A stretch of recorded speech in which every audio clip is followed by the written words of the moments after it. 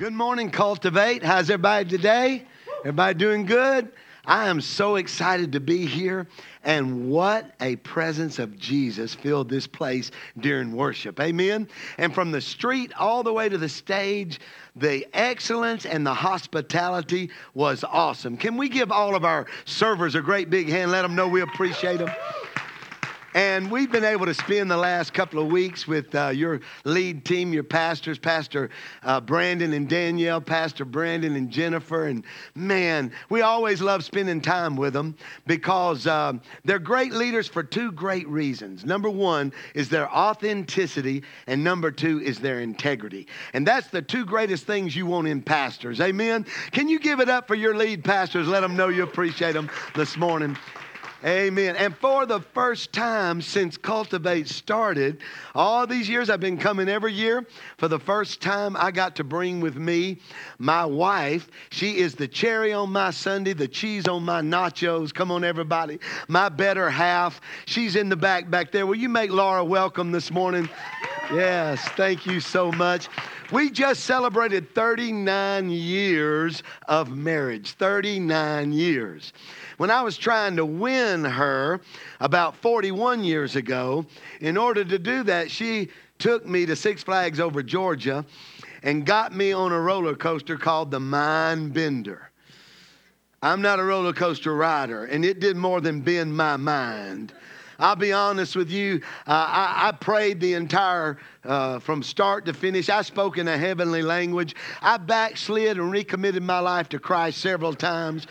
I promise God, if you get me off of this alive, I will never get back on another roller coaster for the rest of my life.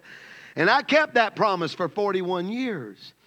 Till about 6 weeks ago, I was with a lead team in Oklahoma and on a staff retreat, and they wanted to go to Silver Dollar City in Branson, Missouri. And all they wanted to do was ride the roller coasters.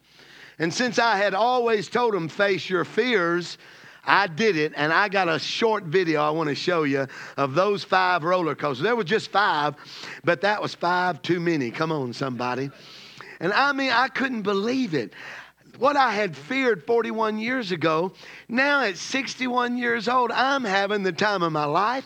I got my eyes open. I got my hands raised. I'm laughing. I'm yelling. I'm screaming. I'm having the time of life, and I'm realizing what all I've been missing over the last 41 years. They got a few pictures they're showing because one of these coasters, when it not only did spins and curls, but the thing you were sitting in also spinned. It came down the first hill backwards. You weren't even looking where you were going. And all those things, yeah, I had knots in my stomach. But when I got off of it, I was so glad that I had ridden them and I had the time of my life.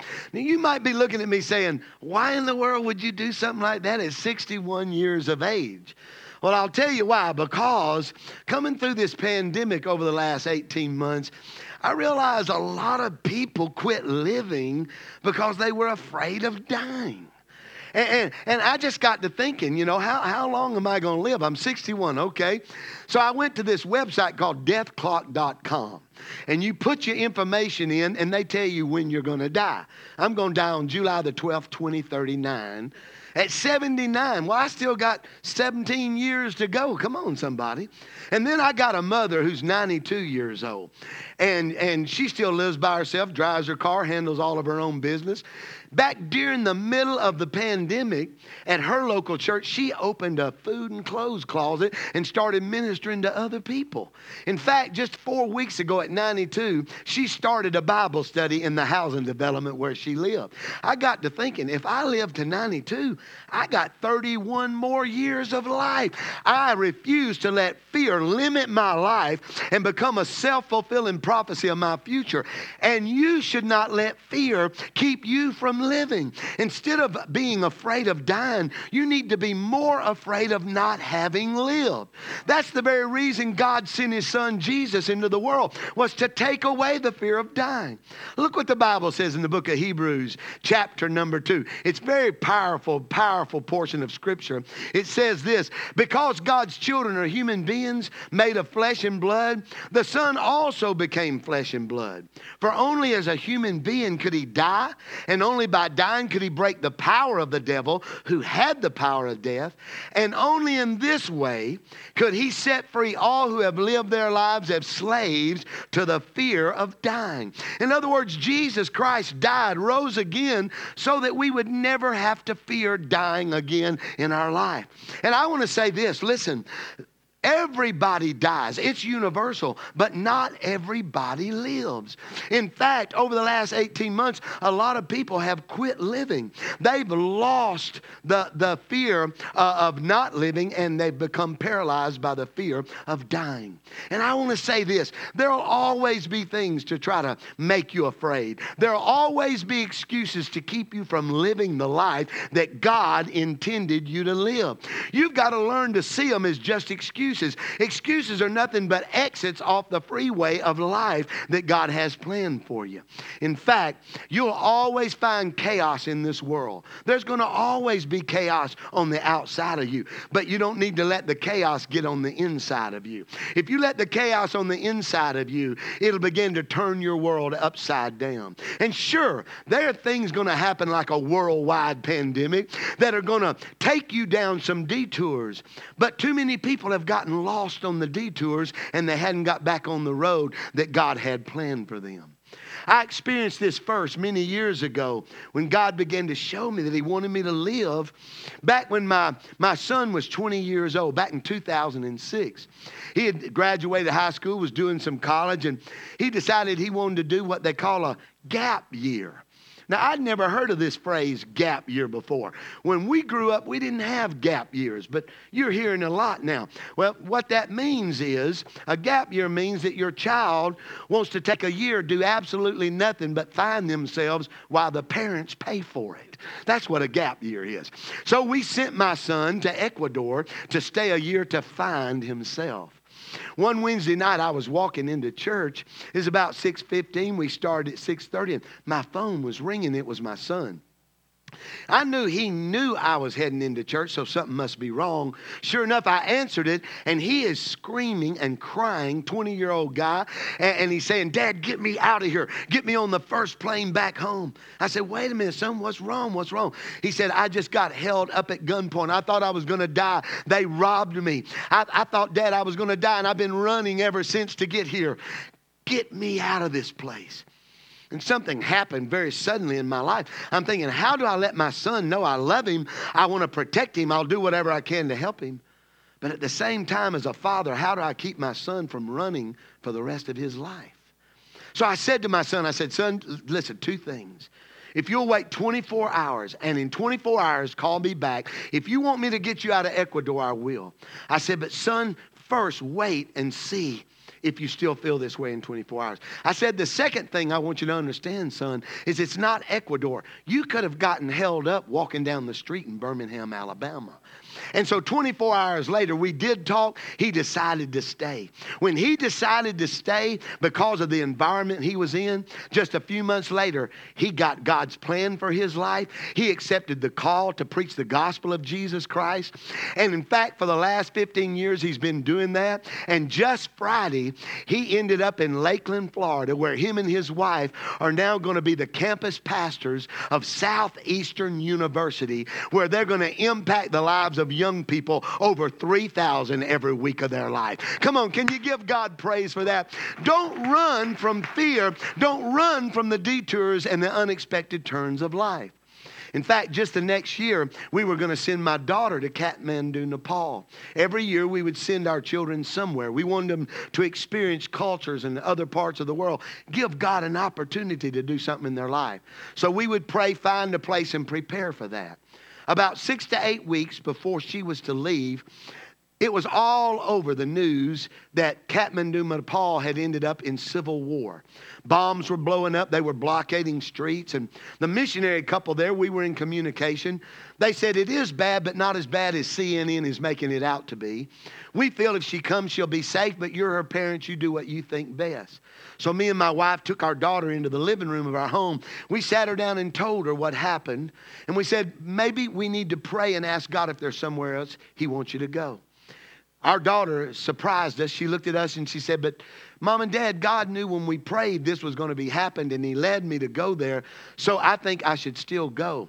Well, me and my wife, we're bawling and squalling at this point. Then my 15-year-old daughter said something. We really don't think she understood what she meant, but this is what she said. She said, but even if something happens to me, at least I have fulfilled my destiny in life.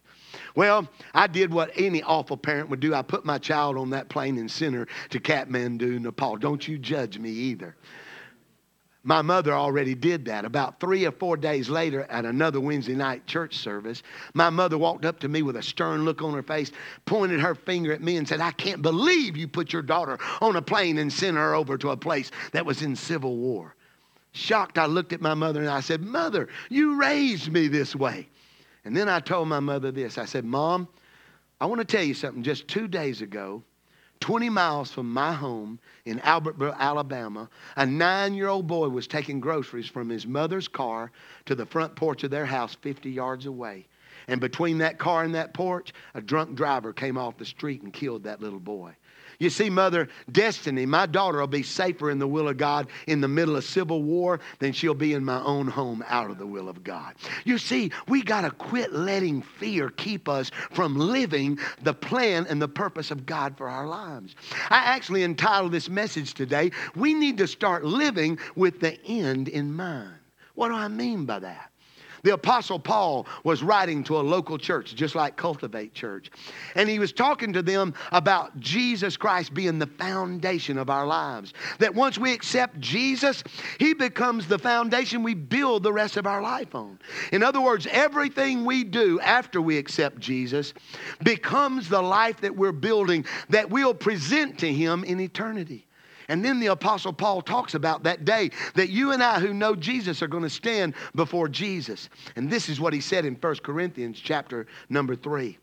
He said, but on the judgment day, fire will reveal what kind of work each builder has done. The fire will show if a person's work has any value. Now, pay attention to this. If the work survives, the builder will receive a reward. That's talking about you and I. If we've lived our life for eternity, we've lived with the end in mind, what we've spent our life doing is for Jesus Christ and for others, then we're going to receive a reward there. But he said, if our work, listen to this, but if the work is burned up, the builder, that's you and I, standing in heaven, will suffer great loss. And then it says this, the builder will be saved, but like someone barely escaping through a wall of flames. In other words, God is saying this, that you can know Jesus. He can be the foundation of your life, but you can live your whole life for the wrong things, for your accomplishments, for your achievements, for the accumulations of things in this life, for a bigger house or a boat on the lake. And when you get to heaven, you'll still be saved because Jesus is the foundation, but everything you have poured your life into will be gone. You'll be a soul saved, but a life wasted. In other words, you'll have no reward for everything you've lived your life for. So how can we live with the end in mind? How can we be sure that when that day comes, that we'll stand before Jesus and our life will have value and we'll receive a reward for it? Well, there's 3 ways. You might want to take notes and write some of this down. And the first way, and I think the most important, is to live on purpose by listening to your passions. Live on purpose by listening to your passions. You see, in other words, don't get up every day day and just let life happen. Don't just accept life, but get up every day and lead your life. Be intentional about living the life that God has planned and prepared for you. In fact, the two greatest days of your life will be, number one, the day that you were born. And we've already had that day. Can we give a great hand for being born, everybody? Amen. But the second greatest day is the day you discover why. Most people don't know their purpose. That's why I love Cultivate Church. It's all about life on purpose. In fact, they have Roots here, and I would encourage you to get involved in Roots if you hadn't already, because Roots will help you discover your purpose. And the way you live your life on purpose is to understand that God puts certain passions inside of you. Things that make you sad or make you cry. Things that make you frustrated or make you angry. Things that make you laugh and make you want to sing and dance. In fact, think about it for a minute. How many times have you been watching something or hearing something, you're crying and other people are looking at you like, what are you crying about? They didn't cry, but you did. Or maybe you laughed at something and everybody's looking at you like something's wrong with you because it wasn't funny or it wasn't joyful to anybody else. Those are indicators God put inside of you. They are signs pointing you to your purpose. If you don't understand that, you'll let those passions lead you away from God. But if you'll understand it and listen to those passions and dedicate them to God, those passions will lead you to living out your purpose for God every day. In fact, I want to share a verse of scripture with you about Jesus. One day Jesus was in the temple. He was throwing over the tables. He was running people out of church, and he was snapping a whip because religion had separated people from God. It had become oppressive, and it was really taking people away from the love of God in their life. It had become rules instead of a relationship with Jesus. They were more interested in the length of your hair than they were the love in your heart. And Jesus came to do away with religion and introduce us to a relationship with our Creator, Almighty God. If you and I would have been in the temple that day, we'd have thought Jesus just lost his temper. We'd have thought he was out of control. We'd have thought he was throwing a fit. But the disciples that were with him remembered something in the Word of God. John chapter 2 says it like this. It says, then his disciples remembered the prophecy from the Scriptures. Passion for God's house will consume me. In other words, Jesus knew why he came to this earth was to abolish religion and to make people reconciled to God, to have a relationship with God. These passions in my life have led me to my purpose. One of those passions in my life is that I get very, very upset and frustrated with injustice and racism. But instead of letting that passion become a problem, me getting on Facebook and post about it and blast everybody like some people do, I turned that passion into something productive. I began to follow it. I began to purposely bring reconciliation between people of other colors and other cultures and other nationalities. And that began to lead me on journeys of developing relationships I never dreamed of and seeing God do things that I never imagined he could do. And it's led me places I never dreamed I would end up. In fact, this very week, I'll do a men's conference and a women's conference where I'll stand before 55 different nations of the world, and I'll be the only white speaker at either one of those conferences. Not because of me, but because I followed my purpose by listening to my passion. I want to encourage you to do the same. Another passion is that I grew up in religion. I grew up in all kind of rules and regulations, things that just oppressed you. It just sucked the life out of you. And so I had a passion. I had a joy to find churches and really develop a church that gave life to people. And we began to live that out, and that led me to meet two young men about 15 years ago. You may know these two young men. Their names are Brandon and Brandon. And when I met them, it was this passion they had and I had that pulled us together. In fact, they began to talk about a church they wanted to plant one day called Cultivate Church.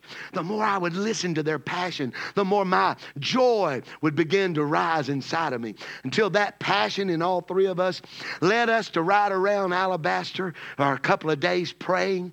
And we found ourselves in a hotel on Lakeshore Drive, spending a couple of days dreaming and talking about it. In fact, they were going to plant the church in 2013. This was in 2010. I said, guys, what are we waiting for? We need to speed this thing up. Thank God they did. And in 2012, they launched Cultivate Church. Think about it. In that time to this, over 2,000 people in Alabaster, Columbiana, and all over Shelby County have accepted Jesus Christ as their personal Savior. Marriages have been healed. Families have been put back together. And many people have discovered their purpose in life. Come on. Can we give God praise for Cultivate? That's why you're here today. Because it's a life-giving church. That passion calls me and my wife and our church in Aniana to give the very last $25,000 that we had in a savings account, and so that we could give $45,000 to help plant Cultivate Church. It's the greatest investment we've ever made, and we've never been sorry for that investment. Follow and listen to your passions. Get up every day and live life on purpose. The second thing that you can do is leave a legacy by loving people. Leave a legacy by loving people. In other words, the only way that you're ever going to stand before God and live a life that's going to have value is by loving and serving people. And listen, love is not an emotion, love is an action. Look what 1 John chapter 3 says. Little children, let us stop just saying we love people. Let us really love them and show it by our actions. Now I want to just say this to you this morning. I got some good news. You're going to die. Everybody in this room is going to die. We don't have to be afraid of dying, but if we want to stand before Jesus and receive a reward, we need to start living with that moment in mind. In fact, every one of us are going to have a funeral one day. What stories do you want told at that funeral? What difference do you want to have made in the lives of other people? Because the only way you can love people is by serving them. And that happens right here every Sunday at Columbiana and Alabaster. But it starts here, but it shouldn't stay here. It should go with you to your job, to the grocery store, in your neighborhood, even at your own home. Look for ways, search for ways, seek for ways to love people through your actions every day. If you will seek them, you will see them. It may be just returning somebody's grocery shop back to the shopping cart return. It may be opening the door for somebody, looking at somebody and smiling at them, encouraging somebody. I love to find people cleaning restrooms in public restrooms and just thank them for what they're doing. I'll even give them a tip. I want to show them that I love them and that they have value in life. Look for ways. You may want to text somebody. Just let them know you love them. Pray for somebody. Call them. Tell them you prayed for them. Make a difference every day in the lives of others.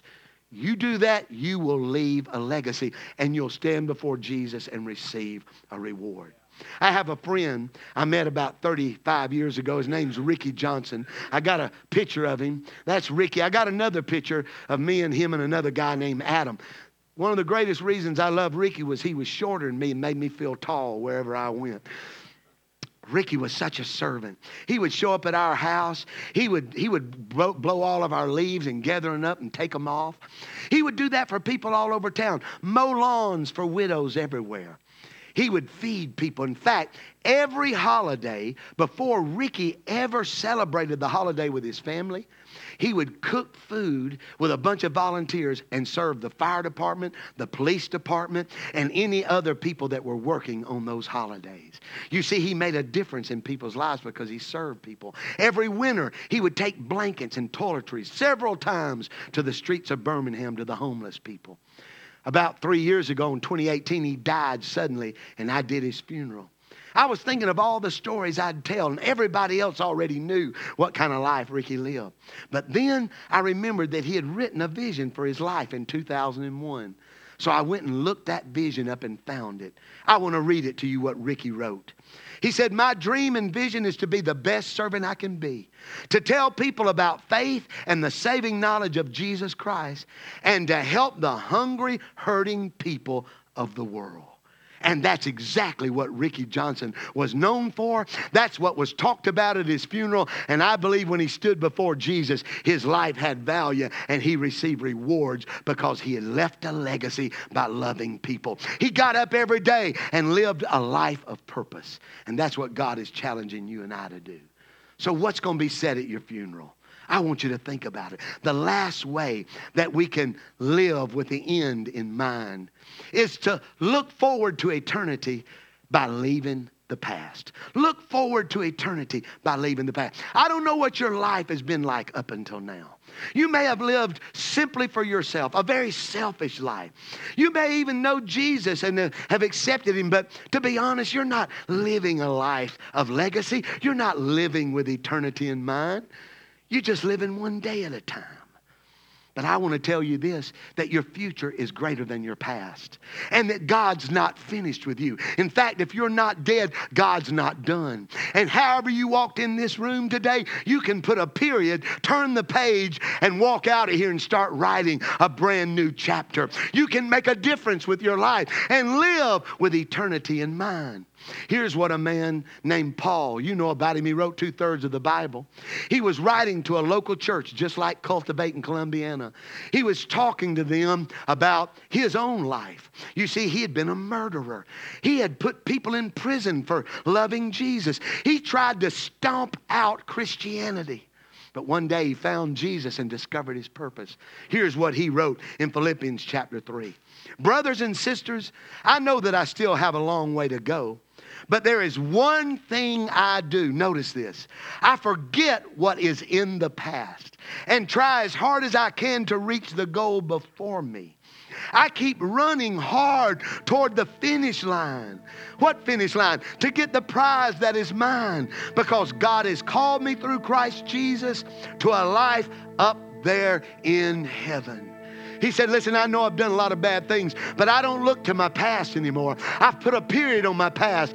I'm living differently now. I get up every day. I'm running hard. I'm reaching. I'm stretching. What? For the day I'm going to stand before Jesus. And everything I've done with my life is going to pass through a fire. I want it to survive.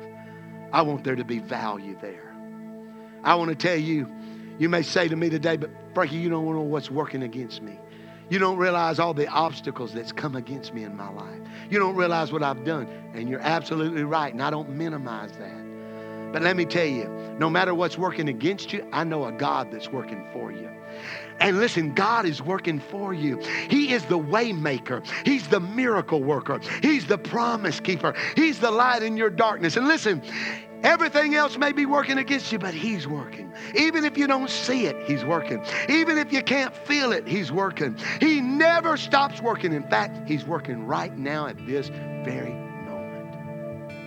And He's working for you, and He's working in you. And no matter how you walked in this place today, you can walk out differently. You may have served Jesus a long time, or you may have just accepted Him. But today, you can start living your life with the end in mind. I want to pray for you this morning. I want to give you an opportunity to accept the love of God in Jesus Christ.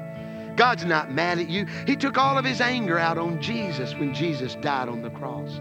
Jesus paid for every one of your sins so that you could live in relationship with God. I'm going to ask you to bow your head this morning, and as you bow your head, in your worship guide, that connect card Pastor Brandon talked about, if you'll pull it out. If today you want to start living your life for eternity, if today you realize you're a sinner, you've been rebellious and selfish, just living for yourself, and today you want to ask Jesus Christ to become the Lord of your life, you want to accept what He did on the cross for you, then I want to give you an opportunity to do that. There's a box on that card that says, I'm committing my life to Christ today. If you'll mark that card, God's looking at your heart right now. And if you'll put your trust in what Jesus did for you, and you'll just ask Him to forgive you and surrender your future to Him, today your life's going to be changed. You're going to be born again. You're going to walk out of this place a new creation. Heavenly Father, I pray for every man and every woman in this room. I pray for every one of us that right now you'll give us the courage and the faith to begin to look forward to eternity and leave the past behind. If you're accepting Jesus today, if you're making that decision, if you're marking that box, listen, people at both campuses will begin today praying for you, and they'll send you a letter in the mail this week. But right now, I want to lead you in a prayer. Just say it right there where you are in your heart. Heavenly Father, thank you for sending Jesus to die for me. I'm a sinner. I've been selfish. I've did it my way. But today I put my faith in what Jesus did on the cross for me. Thank you for loving me. Thank you for forgiving me. Thank you for saving me. I surrender the rest of my life to you. In Jesus' name, everybody say it out loud, amen. Come on, Cultivate. Let's give the Lord praise for those that accepted Jesus. Will you do that?